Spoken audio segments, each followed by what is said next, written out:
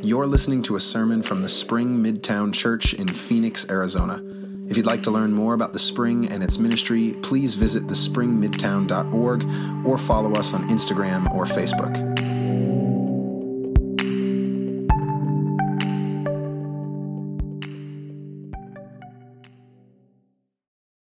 Hey everybody. Happy New Year. Anybody? No? Just Happy New Year, all right. Just me, maybe. I'm really glad that we get to come back together in worship. It's going to be interesting to see what God does with this new year. And we're going to be starting a new series for the new year. We're going to be talking about spiritual conversations. And the thing about spiritual conversations is that you're probably in them all the time. You may not know it. Some of you probably do know it. You're not quite sure what to do with it. And somewhere along the way, we're all probably sure that we're supposed to kind of talk about Jesus in our lives. And so it's our hope in this series, actually, that will help you kind of recognize what a spiritual conversation is when you're in them, get a better sense of maybe the tools you could use in the midst of them, and also feel kind of confident in what it means to kind of talk about Jesus. And so that's really what we're going to be doing in the course of this year. And we're not just going to be doing that on Sundays. We've actually got a curriculum we built for you all, and it's going to be rolling out in all of our community groups, even for some of our friends online. So if you're in a community group, you're going to be kind of processing through some of this stuff with us throughout the week, because we want to become people who really feel like we can love our friends and our neighbors in the midst of some spiritual conversations. So that's what's going to be going on really for the next few weeks. And actually this year, what I'd encourage you to do, if you're making New Year's resolutions, if you're one of those people who makes New Year's resolutions, today would be a good day to add this one to your list. And if you've got a phone or a piece of paper, pull it out right now. Write down the names of three people you know who do not know Jesus. 3 people. Write down their names. And I would encourage you to commit to yourself. I'm not going to find out whether you do or don't. But I'm going to commit to yourself to pray for these people every day. Every day for the next calendar year, which is, it's actually easier than praying for them for a year because it's been 3 days. So 362 days, very easy, much easier than a whole year. Pray for them every day. So for you, that might mean making a sticky note, sticking it on your phone every night before you go to bed with their names. So when you wake up in the morning and the alarm sets you off, you go, I need to pray for these people. It might mean putting them on the steering wheel. It might mean putting them at a place at the office or on your bathroom mirror. Pray for these people every day that they might come to know Jesus.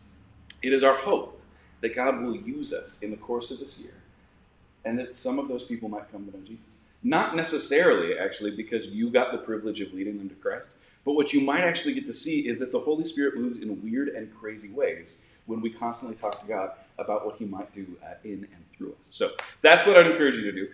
For those of you who are joining us online, if you're not in a community group, we probably can figure out online community groups. For those of you here who are not in a community group, we'd love to get you in one, so we'll make one just for you. So that's it. We're going to start our series. Turn with me to Acts chapter 17. That's where we're starting today. Acts 17. We're going to be at verse 16. We're going to talk about how everybody believes in something. That you want to find out what it is.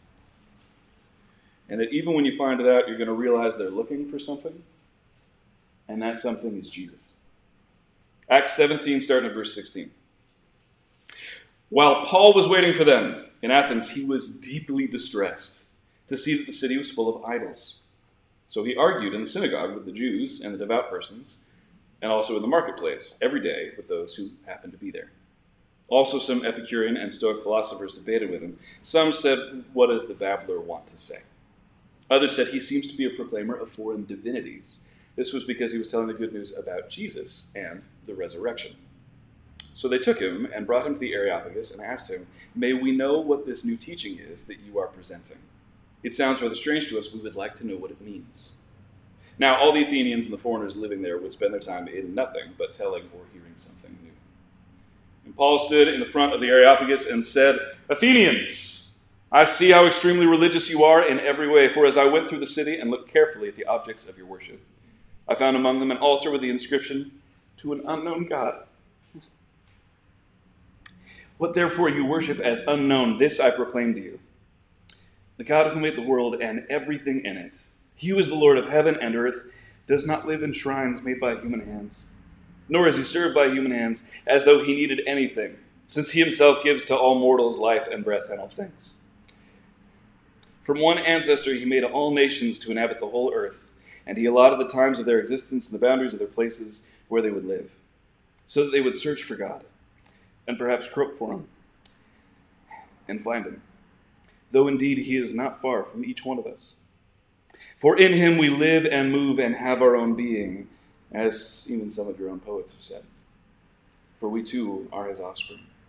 Since we are God's offspring, we ought not to think that the deity is like gold or silver or stone or image formed by art and imagination of mortals. While God has overlooked the times of human ignorance, now he commands all people everywhere to repent, because he has fixed a day on which he will have the world judged in righteousness by a man whom he has appointed, and of this he has given assurance to all by raising him from the dead. When they heard of the resurrection of the dead, some scoffed, but others said, "We will hear you again about this." At that point Paul left them, but some of them joined him and became believers, including Dionysius the Areopagite, and a woman named Damaris, and others with them. This is the word of the Lord. Thanks be to God. Would you pray? Lord Jesus, God, I pray that you would break our heart. That you would break our heart for the lost.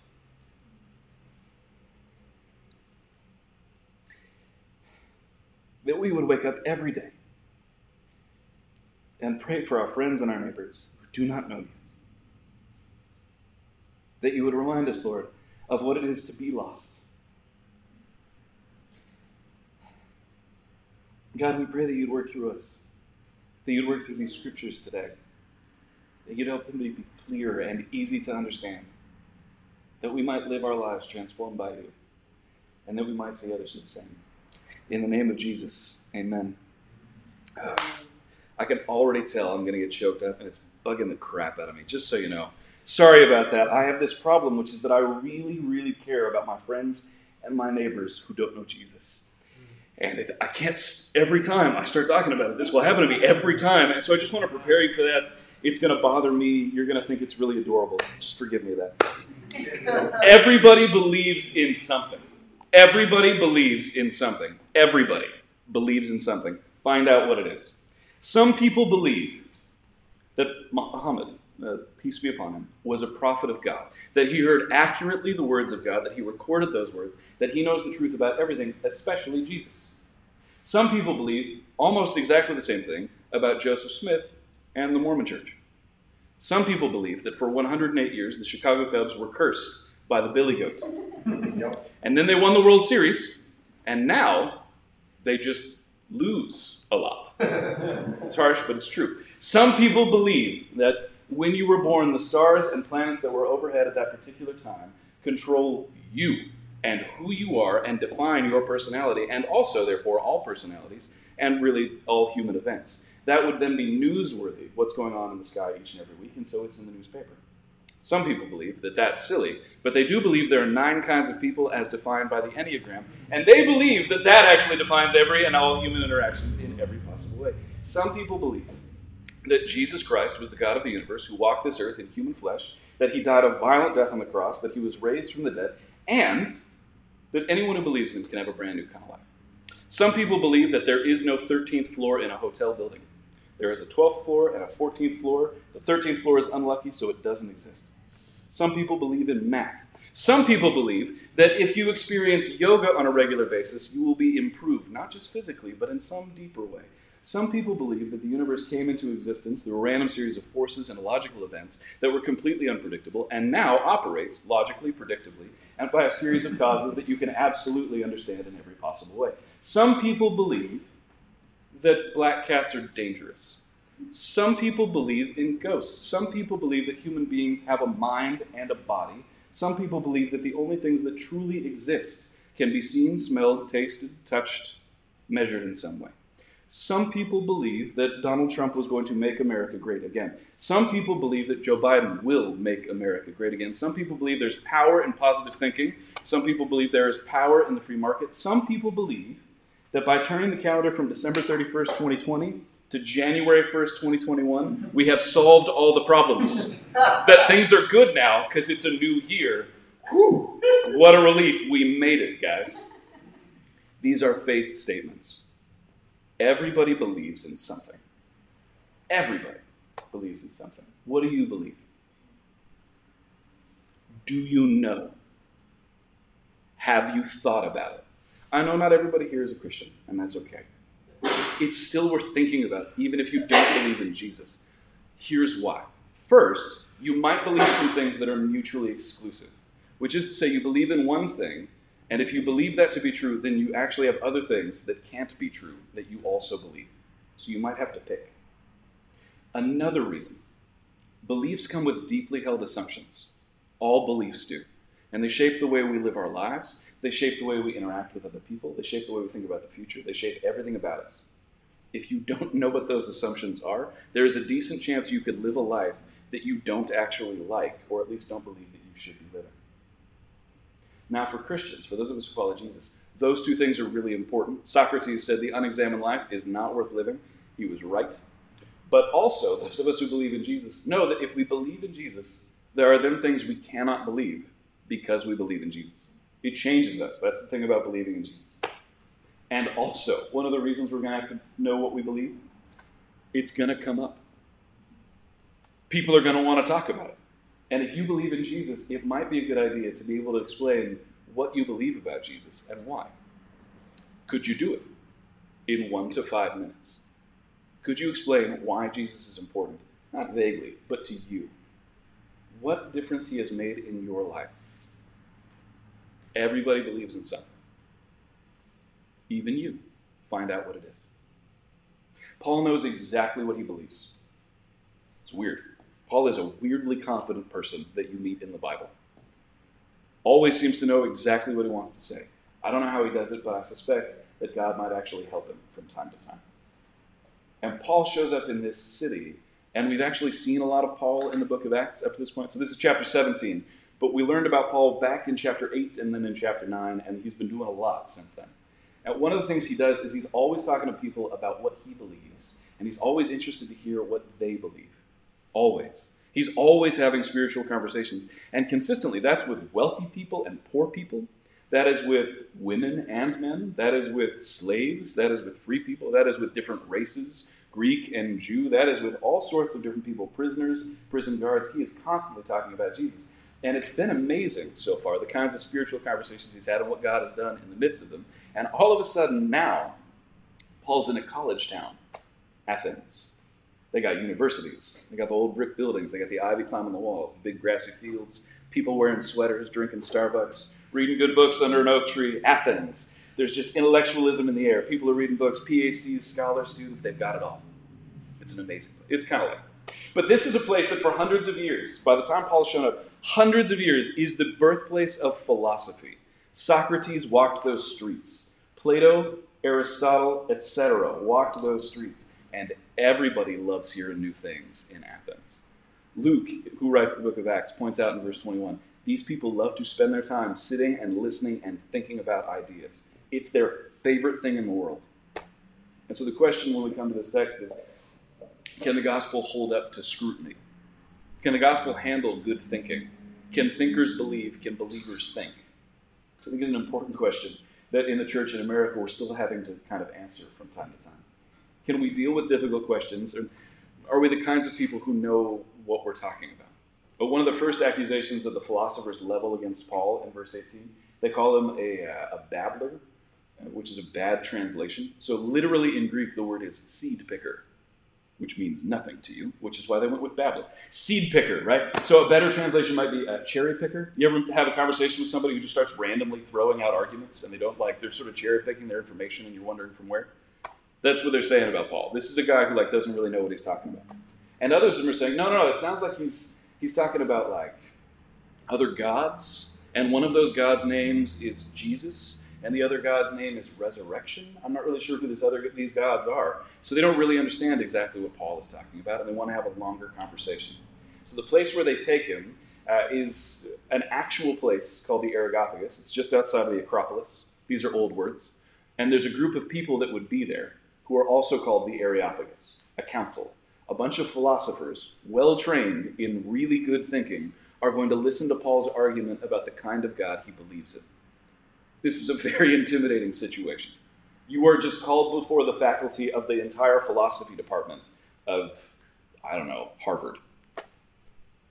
Go ahead. We would love to hear about this God that you're talking about. Paul is on trial, and typically in the book of Acts, when Paul is on trial, someone's about to hit him. Right now, though, he's about to be made fun of. Paul's about to be ripped to shreds intellectually, the way only good academics can do. Oh, I see. You haven't shown your work. Let's talk about these footnotes. Come on, man. I don't know if you've read this book. That's what they're about to do to Paul. They're ready for it. And Paul isn't intimidated because Paul loves spiritual conversations. Everybody believes in something. Find out what it is. The hard part about this text when you start reading is you hear that Paul is arguing with people. And the way that you and I think of the word argue is we tend to think that it means somebody's going to show up and start just yelling at you, monologuing at you, telling you why you're wrong and not bothering to listen. That's not really the sort of argument we're talking about here. Paul is definitely asking questions and then talking. He's listening and he's learning. And he has a lot to say. That's the thing about spiritual conversations. You want to find out what people believe who are nearby. And the people who are around are always talking about spiritual things. If you're in a coffee shop, you will definitely hear some stranger talk to you about how because they're a Taurus, this week's going to be really hard. Now, we laugh, but actually a really good move in that moment is to go, wow, that sounds really hard. Tell me more about that. Why do you think that that's true? Like, how serious are you there? Is that a real thing? I have met, honest to goodness, witches, plural, more than one witch. And I say, that's so interesting. Tell me what it means that you're a witch. Because I have a very cartoonish idea of what that is, and I'm sure that's not who you are. And they go, thanks for that. Sometimes people laugh, and you go, I'm really sorry. Honestly, it sounds silly to me, but that's just because of cartoons. And then we have lengthy conversations about something that I will tell you that as a Christian, I go, this is not good for you. But I also really want to hear why it's so important, because I'm confident that this person believes in something. One of the reasons that we're not calling this series evangelism, really important. Evangelism is a good thing, but the problem is that people come from different backgrounds and different churches and different ministries and different experiences. And so sometimes when you hear the word evangelism, what you think is, if I have a conversation, by the end of that conversation, somebody became a Christian, or it's not evangelism.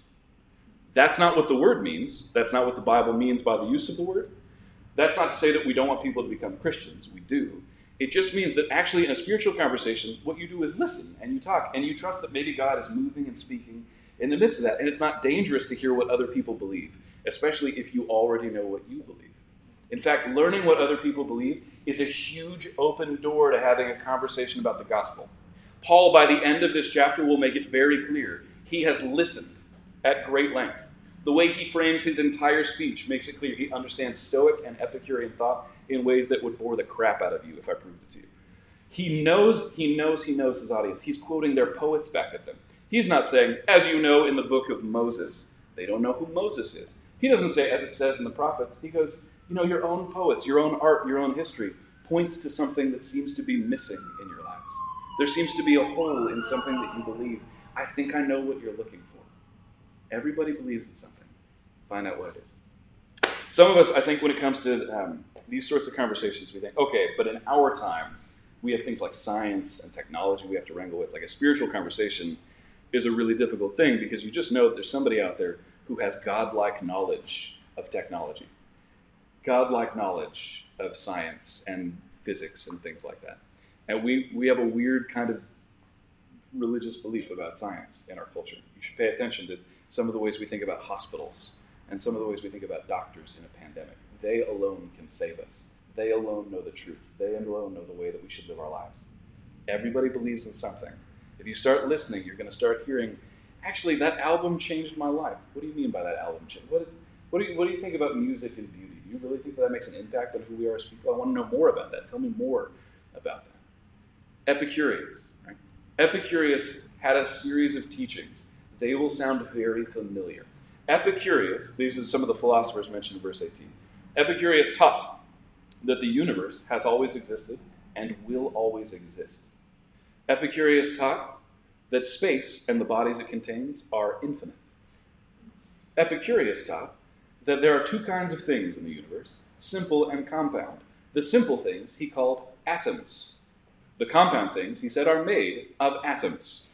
Atoms, he said, have their own forces beyond gravity, and they interact with one another in ways that we can't see. And the way that the universe was formed, ultimately, was atoms came together and created this thing called the cosmos with their various interactions and things like that. Actually, he would say, that the universe and all of its forces and all of its particles will always be the same. That things may change within it, but the amount of stuff and the amount of matter and force remains constant. If you're paying attention and have been in a science class, you know that he has so far talked about the Big Bang Theory, the infinite expansion of the universe, the reality that particles are the same. That's Feynman and a variety of other interesting people along the way. Most of the things you would talk about, the periodic table of elements and Einstein's theory of special relativity. I remember in college learning these things, and then after college discovering philosophy and finding out that my professors said we discovered the idea of atoms in the 19th, 20th, and 21st century. And the truth is we've known about those things for 2,400 years. That actually people aren't always aware of the history of their own ideas. They don't always know why it is what they believe and where their beliefs come from. That these Epicurean ideas we have better math for, but we are absolutely Epicurean in the way that we live our lives day to day. They would also say that there's no such thing as a human mind or soul, that everything about a person is fundamentally physical. That when you die, of course, you cease to exist because your body ceases to exist. They would say that the gods, if they exist, which is a very interesting thing to say in the ancient world, if they exist, don't care about us. They've got their own stuff going on. The only way we can get knowledge about the world is through our senses, through our eyes, our ears, our hands, things that we can measure, things that we can see and experience. And that means that the way we should live our life, we should pursue pleasure, because that's what's good, and we should avoid pain, because that's what's bad. Tell me that I haven't described many of your atheist and agnostic friends in that sentence. Tell me that Paul isn't debating exactly the same people that you and I talk to on a regular basis. And it's true, he may not know all of the math of Einstein. But other than that, he's got basically the same sort of ideas coming at him about the way the universe works. The Stoics. The Stoics believed the opposite of the Epicureans in many ways, and similar things in many ways. One of the things they believed was that the universe works the way that it works, and there's no avoiding it. So you don't avoid pleasure, you don't pursue pleasure, and you don't avoid pain. Those are givens. It's a reality you're fated to experience the way you experience life. You shouldn't try to become anything other than a virtuous person, and you'll just know that you have to endure whatever the world throws at you stoically. That's where we get that word. These were also people who believed in a radical equality of all humanity, and they believed there was a little piece of God in each and every one of us. Paul, when he starts talking about Jesus, is going to talk about a God and then quote some poets that say, we are his offspring. There's a little piece of him inside each and every one of us. Paul, when he talks about it, will actually quote an Epicurean philosopher named Epimenides, but really it's Diogenes, who says, we all live and move and have our being in God. Now this is a very interesting way to make an argument. It's as though he's listened to people, heard what they believed, and then in the midst of that started to go, okay, so this is how I have to talk about the gospel now. Because I understand you and I care about you, and you're not some project, and I'm not just going to hand you some tract or piece of paper, but I know that you need to know what I know, because everybody believes in something, find out what it is, but when you do, you're going to realize they're looking for something. They are absolutely looking for something. There is no one on earth that does not need Jesus. This is a statement the Bible makes. Those of us who believe in Jesus are confident that that is true. No one on earth that does not need Jesus. And deep down, what we think all people are looking for is Jesus. In the ancient world of Paul, the people who believed things, their beliefs were obvious. In our time, we're uncomfortable talking about our beliefs. We go, ooh, to say like you need Jesus, oh, that's just not something I really want to say a lot of the time. And honestly, it's making me uncomfortable. And I don't know if I can say that to people on a regular basis. Tim Keller talks about this. He would say that there are two kinds. Let's say there are two people in an argument, Mr. A and Mr. B. So Mr. A is a Christian, Mr. B not a Christian. Both of them have beliefs. Mr. A says, look, I'm a Christian. Let me convince you. I want to help you believe in Jesus. I'm basing my life on this. And Mr. B says, no, you can't know anything about God. And you shouldn't try to tell people about him. That's wrong. Both of these people have beliefs. Mr. B actually is making a faith statement. Right? And the faith statement is, no one can know anything about God. He's banking his whole life on the idea that no one can know anything about God. And then he's saying, look, don't ever tell other people about what you believe. You shouldn't do that. And the very moment he's doing that, he's also contradicting himself, because he's telling somebody else what to believe about who God is and what he should do and how he should live his life. Both of these people believe something. Mr. A is honest about what he believes. Mr. B may or may not be honest, or may not just realize what it is he believes. Here's the problem. One, you're going to meet Mr. A and Mr. B in your day-to-day life, but I actually would bet that you have both of those people inside your head a lot of the time. And there's part of you that goes, I genuinely think people need to know Jesus. And there's another part of you that goes, people don't really need to know Jesus. That's offensive. You're going to have to deal with those things. Honestly, that's a thing that you're really going to have to process through, because if you're always at war with yourself, there's no possibility of being able to have a conversation with somebody who's talking about why they are absolutely confident in Reiki, right? This weird mystical experience that the scientists and the doctors don't really understand, that we're spiritual beings. That you won't be able to have a conversation with somebody like that and go, I agree with you. Those people don't understand we're spiritual beings. But also, I'm not sure that I buy into what you're saying, because the God that I believe in is spiritual, but he actually cares about math and science and logic. So what you're saying doesn't really work for me either. Have you really thought about that? Like, you use a cell phone in your pocket, that doesn't really work with the thing that you're describing. And what we're doing there is not being jerks. We're not being arrogant. We actually genuinely care about the people we're talking to. It's just that the more we ask questions and the more we really want to know about what they believe, the more we're going to realize what they really need, what they're really looking for, is Jesus. The world Paul walks into, everybody knows what everybody else believes. In our world, it's hidden. We live in this secular time where you and I try to pretend like we don't believe things. Like, religion is sort of just for me, and that truth is for you, and we don't really have to talk about those truths. That's not something we do in our culture and in our climate. In Paul's world, people were actually braver than that, and they just go, this is what I think. And especially in Athens, this is what I think, and this is why you're wrong. Very straightforward, very direct. These people had statues to the things that they believed. There wasn't like wondering, I think sex is the most important thing about my life. My sexual identity is the most important thing about who I am. I'm going to have sex with all kinds of people. I'm not the kind of person who sticks in long-term relationships. I have a statue. The statue's for Aphrodite and for Eros. These people are the people I worship. Sex for me is a spiritual experience. It's one of the ways that I connect with God. Cool. That's who this person is. You know a lot about them if you get into a dating relationship with them. Very straightforward. I believe in Pluto. Guess who Pluto is? The god of money. I want watches. I want cars. I want the next house. I want the best vacation. I want that Instagram life. I want people to see it. Okay, cool. I know exactly who you are. I know exactly who you worship. I believe the most important thing to me is the family. I've got a statue of Hera in my house. I really want to get married. I really want to have kids. I really want to settle down, and that's going to be the most important thing in our lives. We don't care about anything else. That's what we worship. And for these people, that's what they worshiped. And you and I live in a time with just as many gods, with just as many people bowing down to just as many things. It's just that those people haven't had to sit down and think about it, in part because nobody's asking them questions. And I think if somebody sat down and asked them questions, they might start to say, I don't like the way this looks. Paul, in his speech, goes, listen, we know that God isn't like this. Right? Just basic thinking that you guys have, you Epicureans and you Stoics, you know better than this. At some level, what you're saying is that God is like rocks. God is like metal.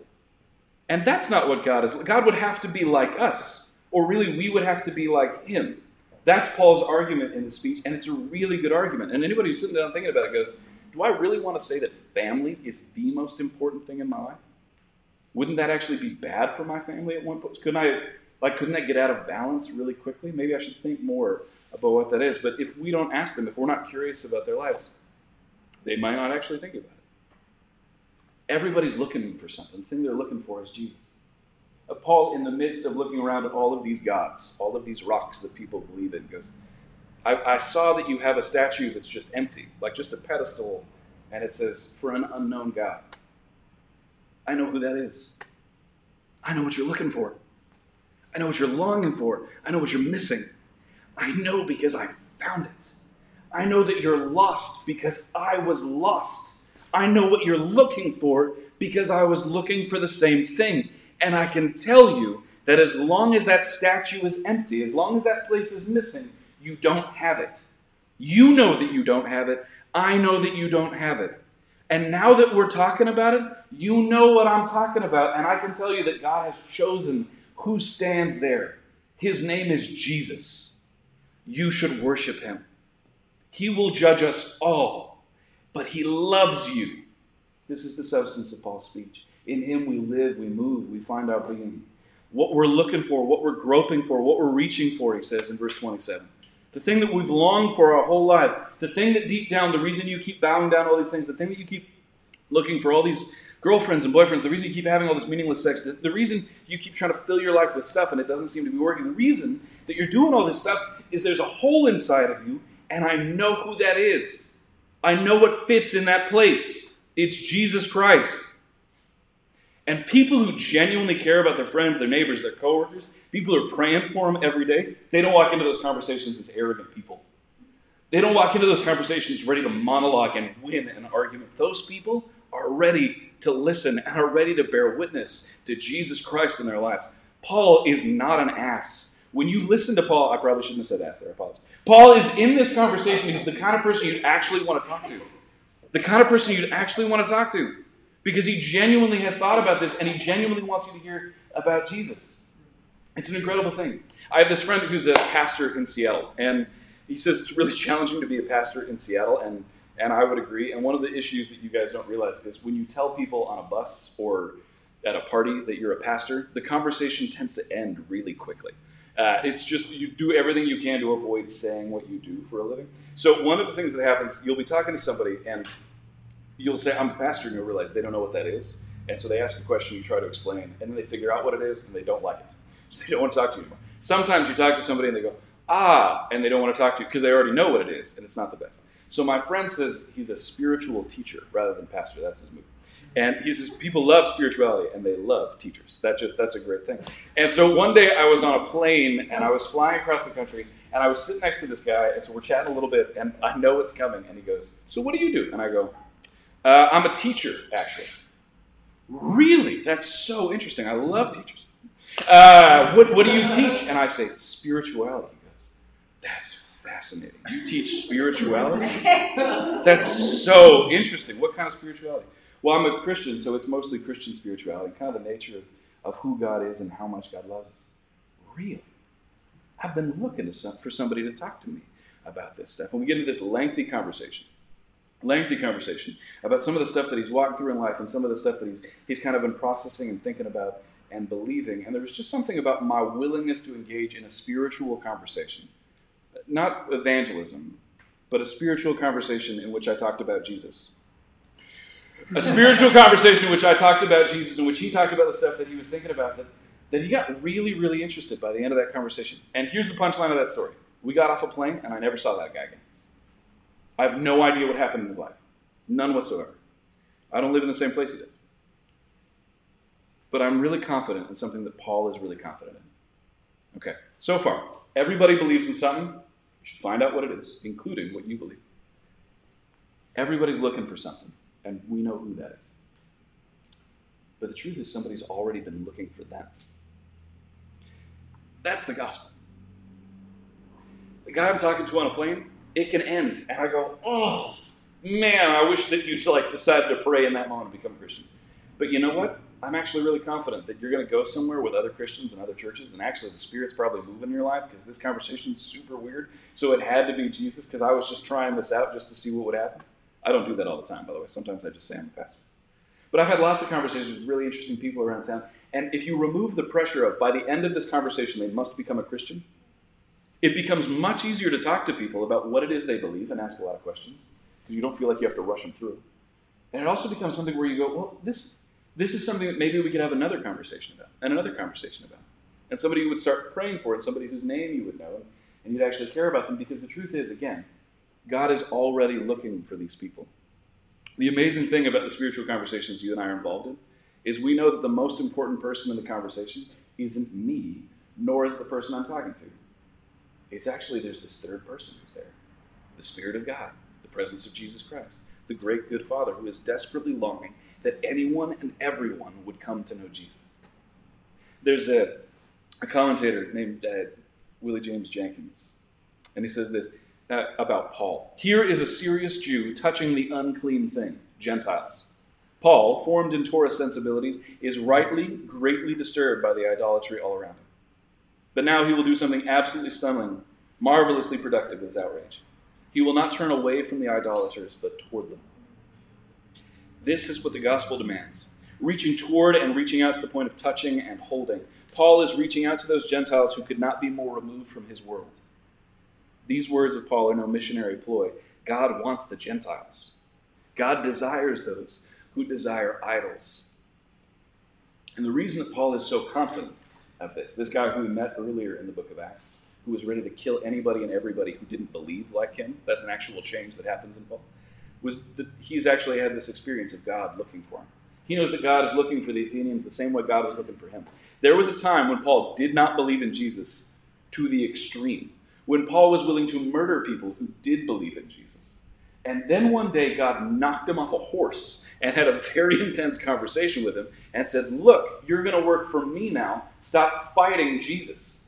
And all of a sudden Paul becomes this Christian, and it really changes the whole way he deals with life and everybody he meets. He goes on journeys, he's talking to strangers. He's living a crazy kind of life because he genuinely believes in Jesus. And God starts using this guy to go and speak to other people who he would never have spoken to. And when he's talking to these Athenians, even though they're making really good arguments, even though he's listening to really incredible things, he goes, look, I know what you're looking for, and I can tell you he's already looking for you. You're searching, you're groping, but actually he's nearer than you could ever imagine. He has already died for you. He already loves you. You just don't know his name yet. I know the one whom you worship as the unknown God. I know his name. I am proclaiming to you what you do not know. And these people hear this story, and it changes their life. And it changes some of their lives, honestly. It doesn't change all of them. Some of them, I think that their seeds have been planted. Right? By the end of the story, right at the very end, we hear Dionysius the Areopagite has been convinced.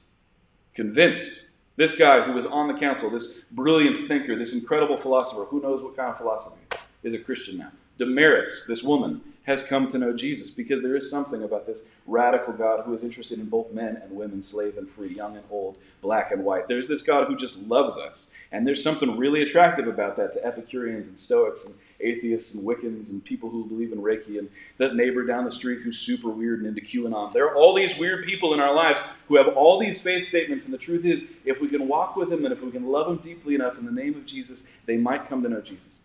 But at the end of the story, there are also some people who go, resurrection.